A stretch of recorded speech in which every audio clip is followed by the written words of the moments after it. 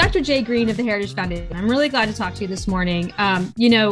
Even as we speak, I think right now is Tuesday morning, and there's a hearing happening in Missouri on a series of 5 bills. And let me just be completely accurate here and tell you what they are, because this is what's happening in our state. And I know it's happening everywhere, but it's one on social studies curriculum material, discrimination education, the full suite of things. 5 bills are considering this morning. And that's because I kind of feel like Missouri's in the middle of the country. We're red, governor, House, and Senate. We still can't really agree on things when it comes to public education, but somehow in the last year or so, we've become this unified force around letting parents speak their views, making sure everybody knows what's being taught, and trying to hold schools accountable. And, you have an article or report recently about this, the idea of somehow the culture wars and school choice that you and I have been working in for a long, long time, decades,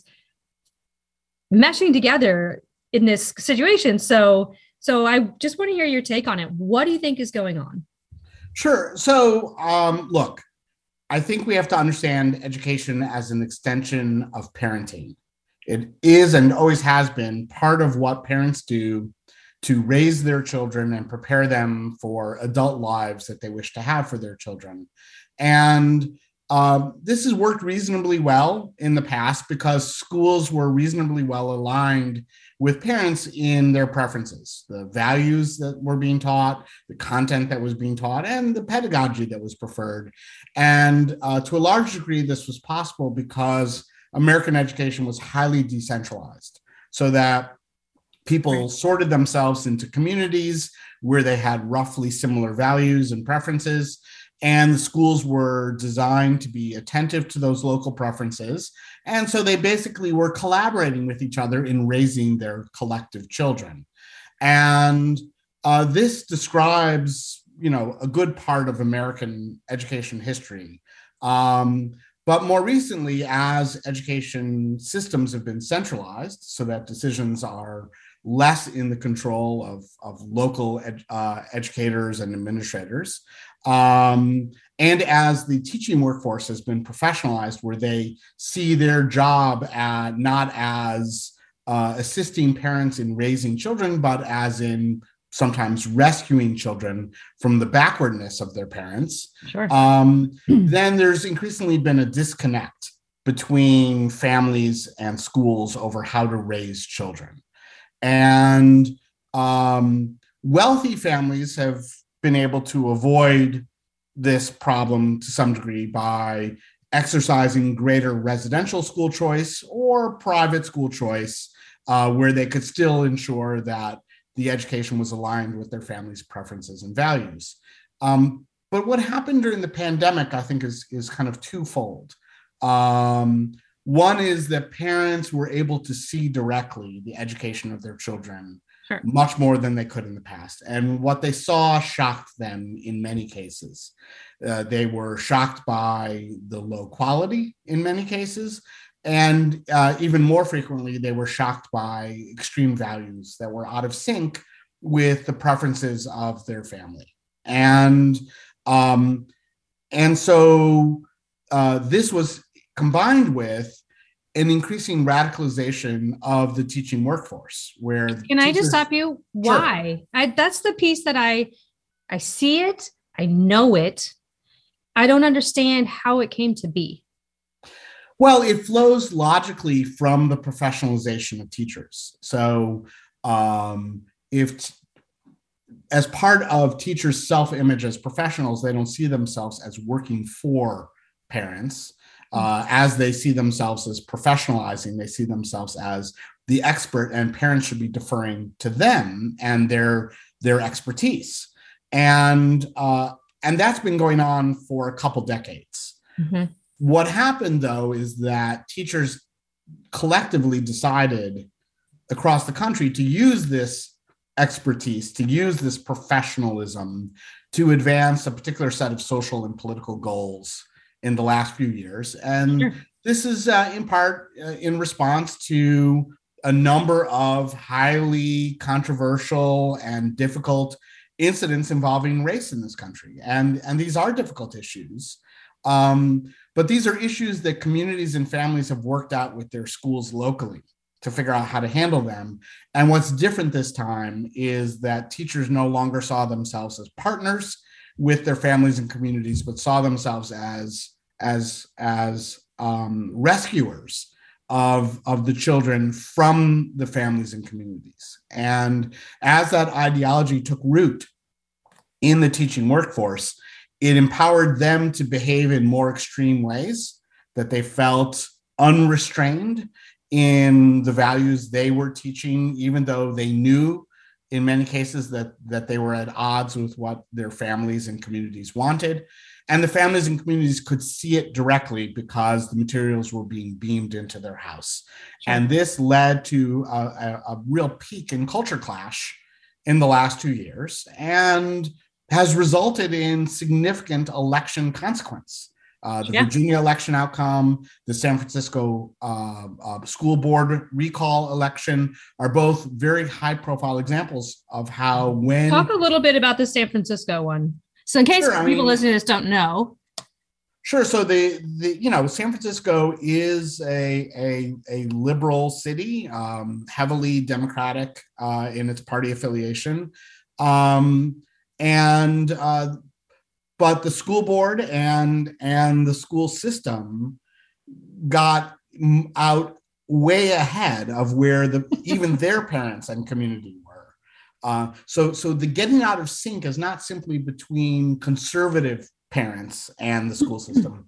It's between a very broad segment of parents, including liberal parents, who support the Democratic Party, who have liberal preferences, but they're not radicals. And a lot of the stuff that they saw coming into their home from the school and a lot of the stuff that they heard from their school board made them believe that their school system was radical and was indoctrinating their children in values that were extreme and deeply at odds with the ones that they were trying to raise their children to have. And a lot of focusing on the names of schools. Right. So in particular in San Francisco, school board members spent an enormous amount of energy on renaming schools to align with, to correct for racial injustices of the past, the removal of murals at enormous expense to erase George Washington from the walls of school buildings. At a time when basically the schools are closed.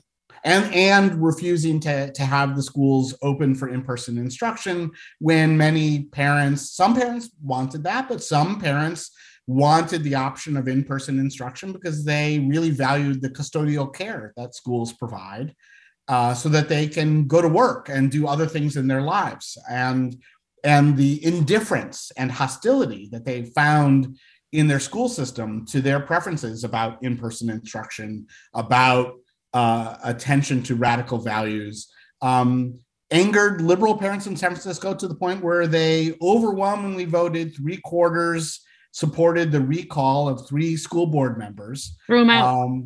And so that's why I think that the culture war is something that the education reform movement actually has to embrace. Now, let me be clear about a few terms here. One is the culture war has already begun. So I'm not suggesting that education reformers initiate a culture war. It's already underway. It's already happening. The question is, how will the education reform movement address this war that is underway? The current dominant response in the education reform movement is to try to pretend like it doesn't exist. Yep. To ignore it because it feels icky to the people who work in the education reform movement. It's not cool in their social circles to give credence to these issues, and their donors. Explain why. I mean, I get it, but not everyone will get it. But sure. So the education reform movement is overwhelmingly populated by highly educated progressives, and we know this from in a number of ways. Rick Hess and I did a study in 2019 where we looked at, for example, at the campaign contributions of grantees of the Walton Family Foundation and Gates Foundation. And we wanted to see what is the partisan composition Sure. of the education reform movement as proxied by grantees of those two foundations. And what we found is that over 90% of the campaign contributions were going to the Democratic Party. And this was such a high rate of giving to the Democratic Party that it exceeded the rate of the teachers' unions. The teachers' unions give a higher percentage to Republicans than do the people who staff the education reform movement. So the education reform movement is very monolithically left-wing in its political orientation. I imagine that people won't believe you when you say this, but okay. People think of it as being a conservative right-wing issue. It is not. It's populated overwhelmingly by progressives. And they come from a set of elite colleges. They're highly educated people, but they're also highly incestuous and insular. So they essentially hire themselves. So Teach for America was a pipeline that fed people into the education reform movement. And they basically recruited at elite colleges, largely progressives from elite colleges. They had a lot of training and indoctrination in progressive priorities, which had the effect of driving out any conservatives from wanting to do this thing and attracting the people who liked that kind of training. And then the TFA alums become the staff at the foundations. They found new advocacy organizations. Yep. And then their friends who are the fellow alums at the foundations give them grants. The foundations hire some of the advocacy staff to become their program officers. And it's a big incestuous love fest. That's cool. They hand each other money and make speeches to each other about how right they are. And oddly, the only thing more unaccountable than public education is the education reform movement.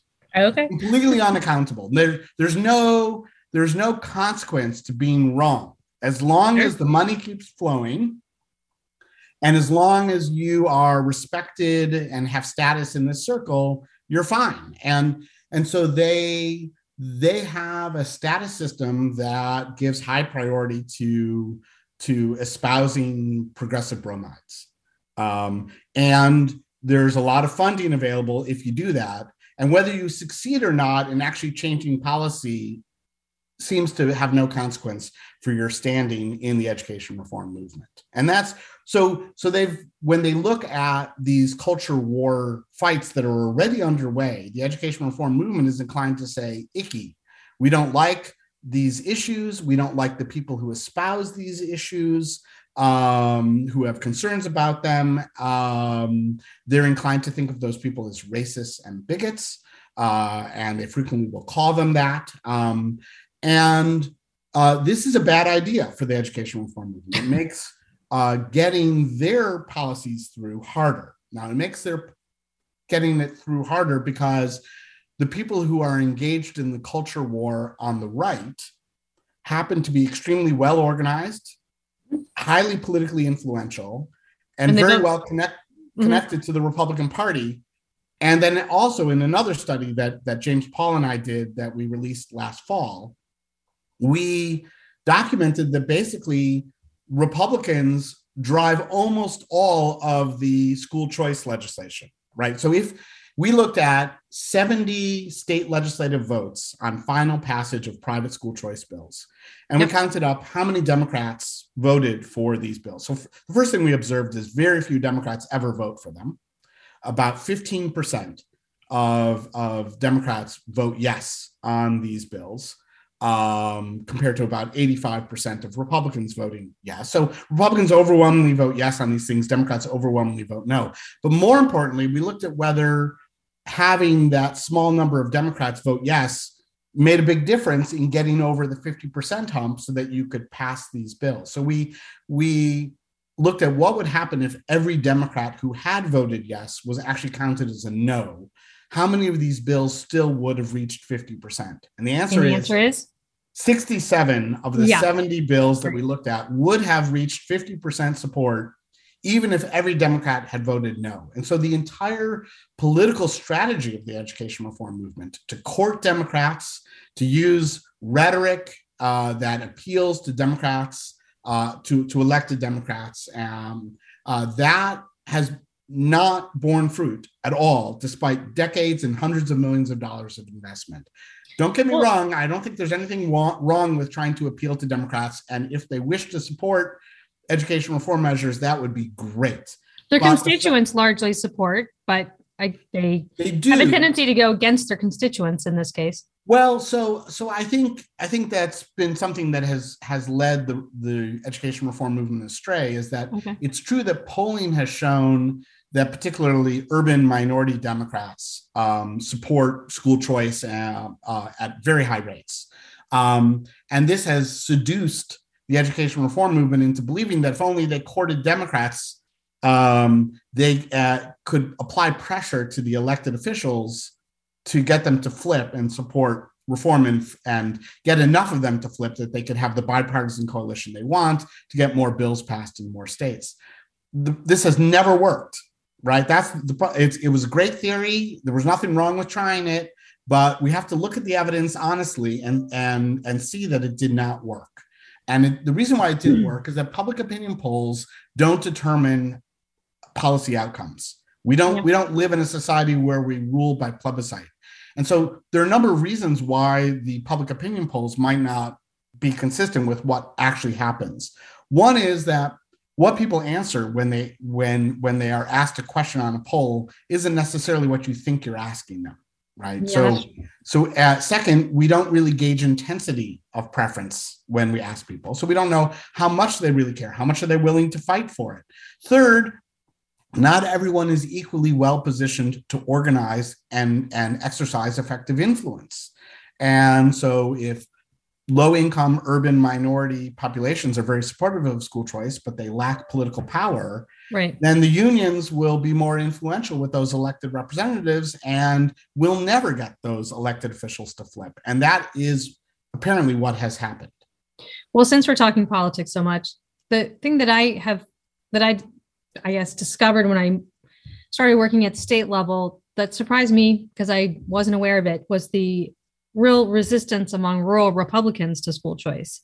And what's been interesting is that seemingly in Missouri, now nothing has passed this year or gone to the governor, but it seems to be changing in that the rural Republicans, to your point, like you're talking about the teaching of diversity, equity, and inclusion, the teaching of CRT, the 1619 projects, socio-emotional learning, a lot of the stuff around gender, rural Republicans seem to really dislike that stuff. Right. I think so. So this is the opportunity that is being presented to the education reform movement that we should be seizing. This is the culture war opportunity. Again, it's happening whether we want to engage it or not.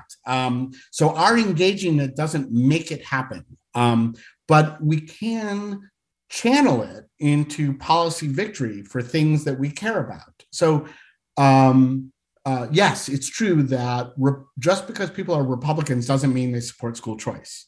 And the education reform movement has to do work to get Republicans to support this, particularly rural Republicans. Although the data shows that that's work that can be rewarded, right? They will vote for it if effort is applied and the appropriate rhetoric is used to convince them. If we denounce them as bigots and racists, and not going to work. Then we don't win them, right? But we can win them, and we can particularly win them if we acknowledge the legitimacy of their concerns about issues on race and gender and the values that their kids are being taught in rural areas. And so now we've given those communities and their elected officials a reason to be interested in school choice, right? It solves especially at a time, especially at a time when, 2 years ago in Missouri, we have a very large number of districts, 520. A lot of them are very, very small. And when the schools closed, they were the ones that were making the copies of paper homework packets and asking people to pick them up, asking people to drop them off so they could prove something, they could get their state funding. They really had very few resources. We have connectivity issues. We have device issues, and these were ones that really shut down and really suffered. And there's a ton of learning loss. I don't even think we know right now. We know that last year, about a third of Missouri children scored proficient in math of the ones who took the test. So we're really in deep trouble here. And I think, I had somebody call into a radio show I was on and was like, 2 + 2 doesn't equal 4 anymore. But there's these basic problems that aren't being addressed. Like the kids graduate from high school, they can't read or do math. legitimately true. A third of our high schools don't even offer calculus. We have legitimate problems. And then we're no San Francisco for sure, but we see the schools out in Springfield, Missouri, really focused on diversity, equity, and inclusion. It's like, hey, our kids aren't able to read or do math. This is what we want you to focus on.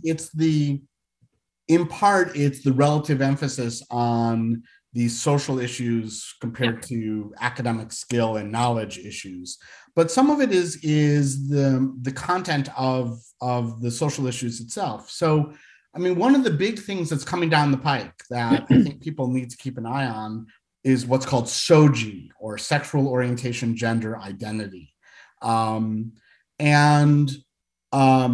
It's becoming a really contentious issue in schools. And in what way? So like how's it manifesting? Okay, so a very large percentage, particularly of middle school girls, are now beginning to identify as non-binary. Okay, and this is largely being driven by peer influence. So, I mean, you might think of this as the middle school girls. With all due respect to middle school girls, and I have a daughter, it's a kind of a squirrely age. Right. This is in some ways, the eating disorder of the 2020s. Ophelia, the reviving Ophelia. There is kind of a social contagion here. And girls are referring each other to various internet resources to help. They have problems. It's very uncomfortable to be a middle school girl in various ways. It's uncomfortable to be a middle school boy too. For sure. There are specific issues that girls are facing that, and then there are people who are offering them solutions to their problems. And those solutions may not be the solutions that families would prefer that their children pursue. That's right.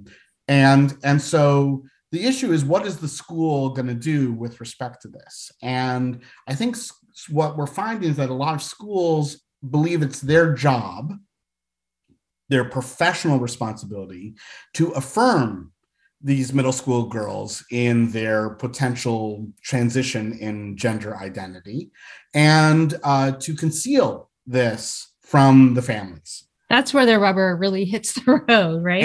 And let me tell you, this is something that bothers parents across the ideological and demographic spectrum. Absolutely. Right. Liberal parents want their children to be tolerant, accepting. They can believe that there is such a thing as people finding themselves in a body that does not conform with their gender identity. People can believe all these things, but it's not something that they wish for their children. Yeah. And it's not something that they wish for their children if they think that it doesn't actually authentically represent the situation of their children.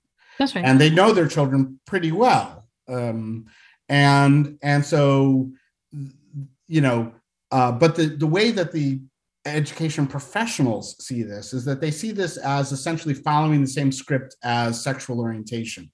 That is that the script there is, it's so hard to identify as homosexual that no one would do it unless it was sincere and an authentic representation of their true self.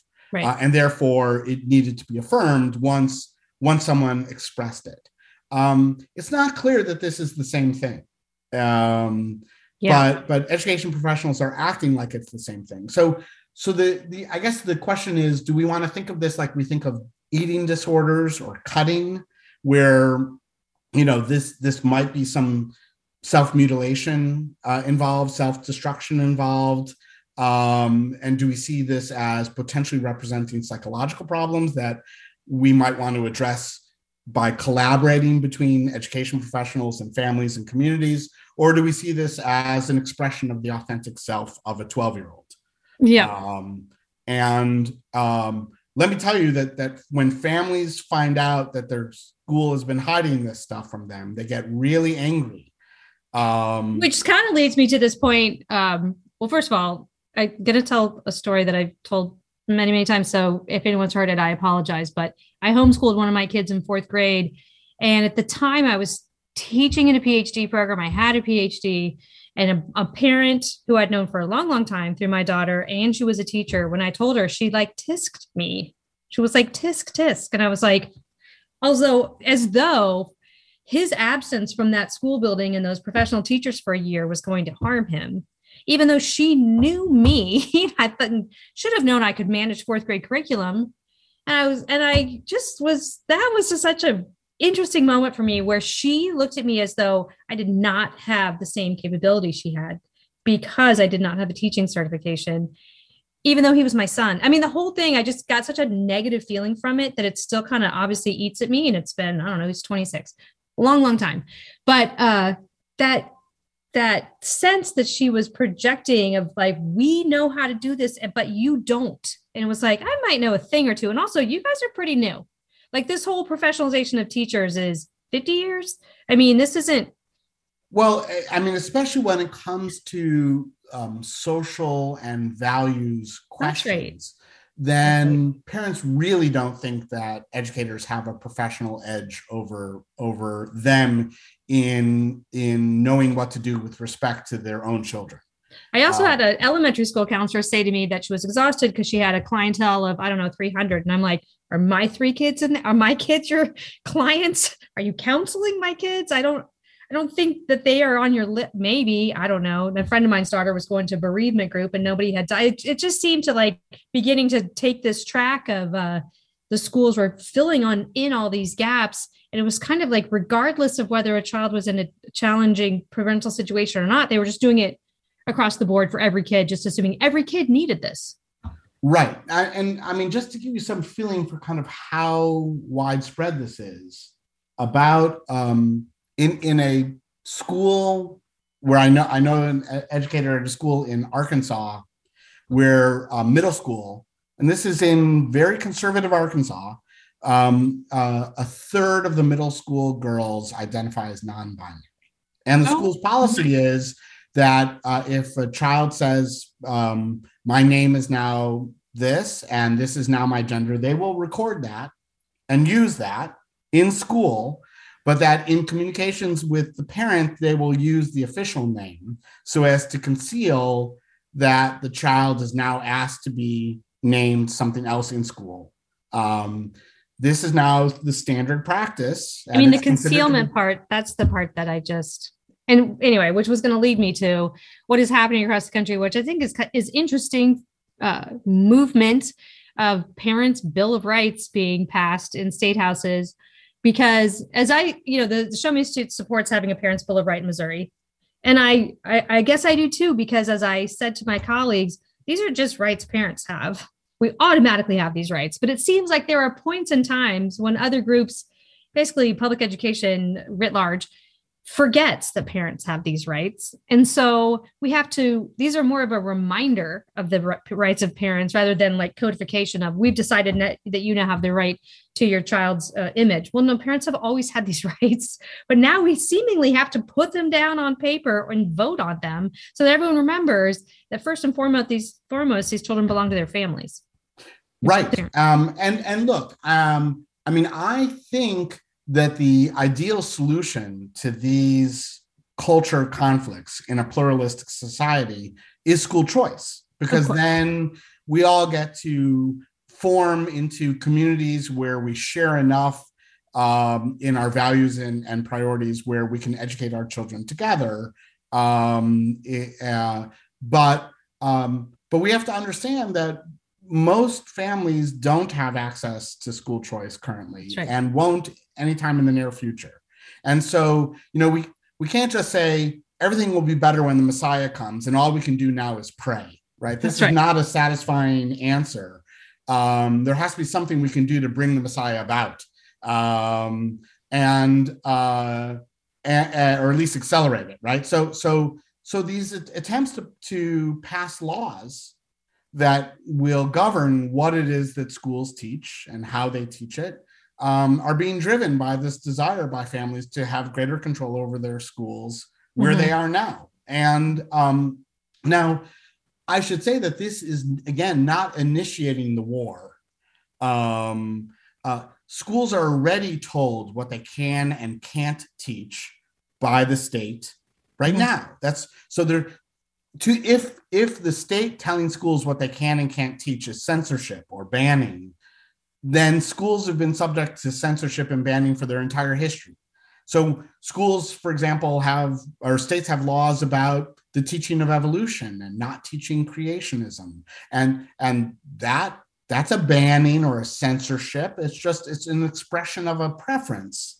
Now, mind you, it's consistent with my preference. I would prefer that schools teach evolution, but that's for me. And if we're going to be truly pluralistic, then we have to understand that other people have different preferences. And I do think people realized during the pandemic that school boards pick curriculum, and that it doesn't just appear that you happen to have Pearson or something else, that school boards pick these curriculums, and that states have content standards, and that those tests that the kids take every spring are against these content standards. And now, there's a little bit more information about what they're arguing in this hearing today about the social studies content standards, which I do know people got really worked up about Common Core being content standards, but all of a sudden it's like, well, I didn't know that, this was in our content standards. And I didn't know that the school board picked this curriculum, or was it allowed to pick the 1619 project. And now people are realizing how school boards work and go into school board meetings, which I think is fascinating too.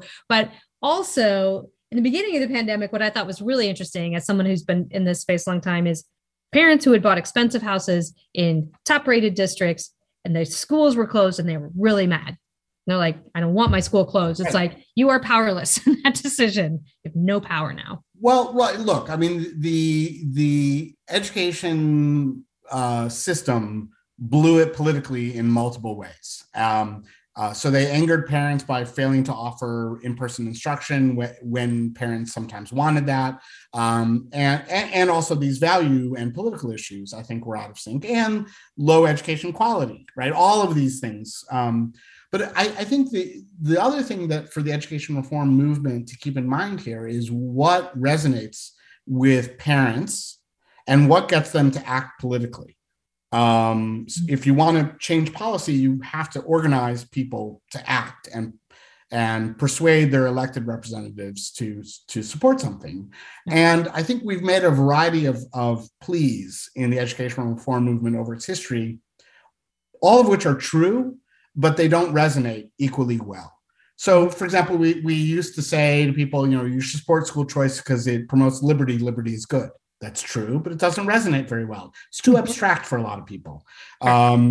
We said you need to do it because it's unjust that some people can access a desired school while others cannot. Equity and justice demand that you support it. Again, totally true, but doesn't resonate very well. We told families that, or we made the pitch that if you increase choice and competition, you'll improve efficiency, and that achievement will improve. Graduation. I haven't found that one to be successful. And that also is true, but also does not resonate very well, because as it turns out, families want a lot of things from their kids' education, and achievement is only one of them. That's right. And I think what we're learning in the last 2 years, what I'm learning, and I think the education reform movement should be learning, is that the values argument resonates particularly well, especially with Republican constituencies, and particularly with upper middle class constituencies that have disproportionate political power. And as unjust as that political system is, that upper middle class people have more political power, that is a reality, and we should work within that reality. And if we want to prevail, then we have to appeal to what motivates upper middle class families. And suburban upper middle class families care a lot that their daughters not be boys, if they don't think that's what their daughter really is, and also that they want, they don't want their white children to be told that they're oppressors, and they don't want their Black children to be told that they're oppressed, and that there's nothing that one can do about this situation. But these are all things that people don't like. They don't like it. Right. And they don't like the lying. The concealment and the lying really, like, what gives a school a right to do that? Here's my last question. Heard of transition closets? Yeah, I saw a teacher on a video explain transition closets. So this is to facilitate someone who is transitioning in their gender identity, so that they can leave home in clothing that resembles their biological gender, but that That when they their arrive at parents school, are okay with.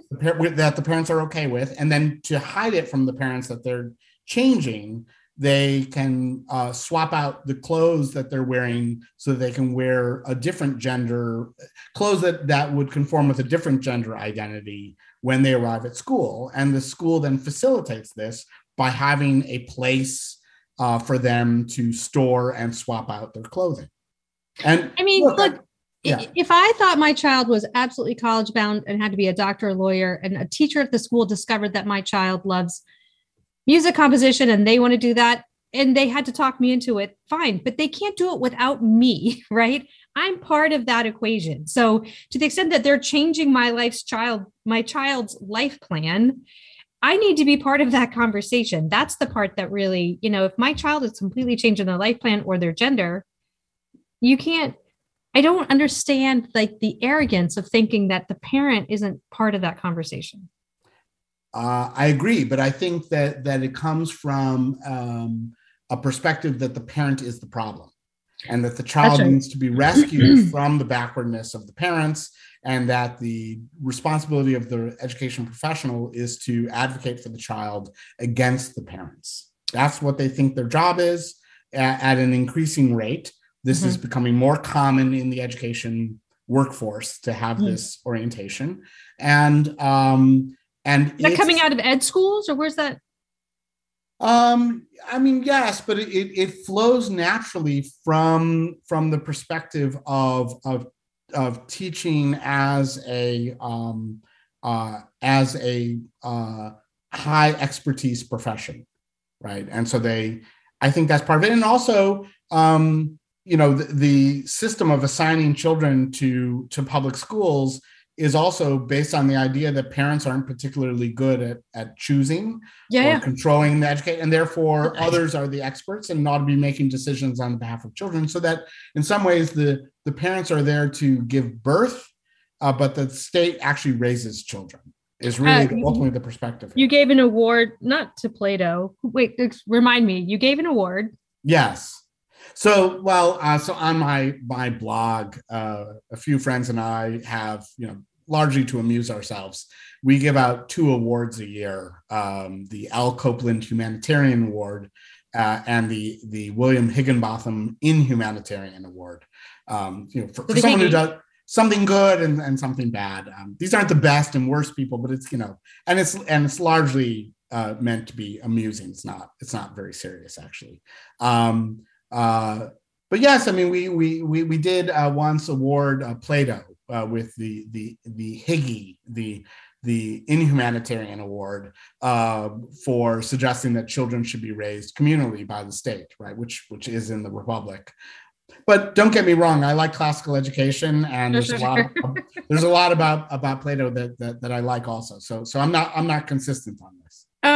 One last question. From your perspective of doing this for a while, do you think this is a permanent change, or is this a fad? Is CRT going to give way to more, or is this just a of the moment reaction to the pandemic kind of thing? So I think there are 2 permanent changes here that we have to kind of get on board with or become irrelevant. One is that I think parents increasingly understand that education is an extension of parenting, and that they have to monitor to ensure that the education is consistent with the preferences and values that they have at home. I think that's a permanent condition now. Essentially, the public education system broke faith with families over the last few years, and parents notice this, and restoring that faith cannot be done overnight. And so this is an enduring change. This tension now between families and school is an enduring change. The second reality that I think we have to face is that these parents will organize and agitate for themselves politically, no matter what the education reform movement does. And so either we can kind of jump in and try to steer them towards what we think are more productive solutions, like school choice, which allows for a pluralistic society, or they're going to do their own things without us. But they're going to do it one way or another. It's not up to us. We can't stop them. If we decide to ignore them, they're still going to act politically, and they're going to win a lot. And so it seems to me that we need to engage them and try to understand them in a sympathetic way so that we can help them achieve their goals in a more productive fashion. Or they're going to do it anyway, and we're just going to be irrelevant as a movement. And so I like to remind people of the Children's Defense Fund, which in the 80s and 90s was a really important advocacy organization on welfare issues. Mm-hmm. And no welfare reform policy was considered without consulting the Children's Defense Fund and what they thought about it. And Marian Wright Edelman was a very important and powerful figure. But once the 96 Welfare Reform Act was passed in a bipartisan fashion, Children's Defense Fund became irrelevant. And Children's Defense Fund didn't really adapt to its new circumstance. It just kept doing its thing. And here's the amazing part. It still exists. Wow. Donors still give it millions of dollars. They still issue white papers. They still have conferences. They still give speeches to each other about how right they are. And the education reform movement is dangerously close to becoming the Children's Defense Fund. Well, there'll still be jobs. There'll still be millions of dollars. We'll still write white papers and give speeches to each other, but we won't matter if we don't recognize how things have changed, what the opportunity is in front of us, and do something about it in a productive fashion. Right. I think that's well stated. I do think that,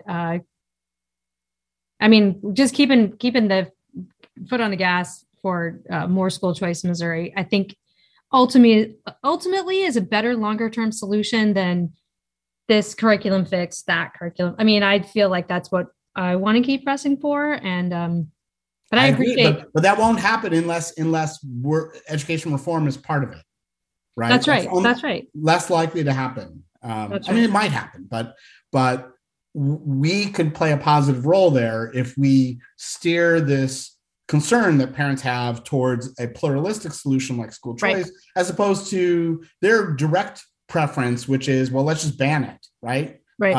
And by the way, it's within their right to ban it because things that they previously preferred were also banned. So it's then it's just a matter of who gets their ox gored, right? That's right. Yeah, but I'd rather than no one get their ox gored.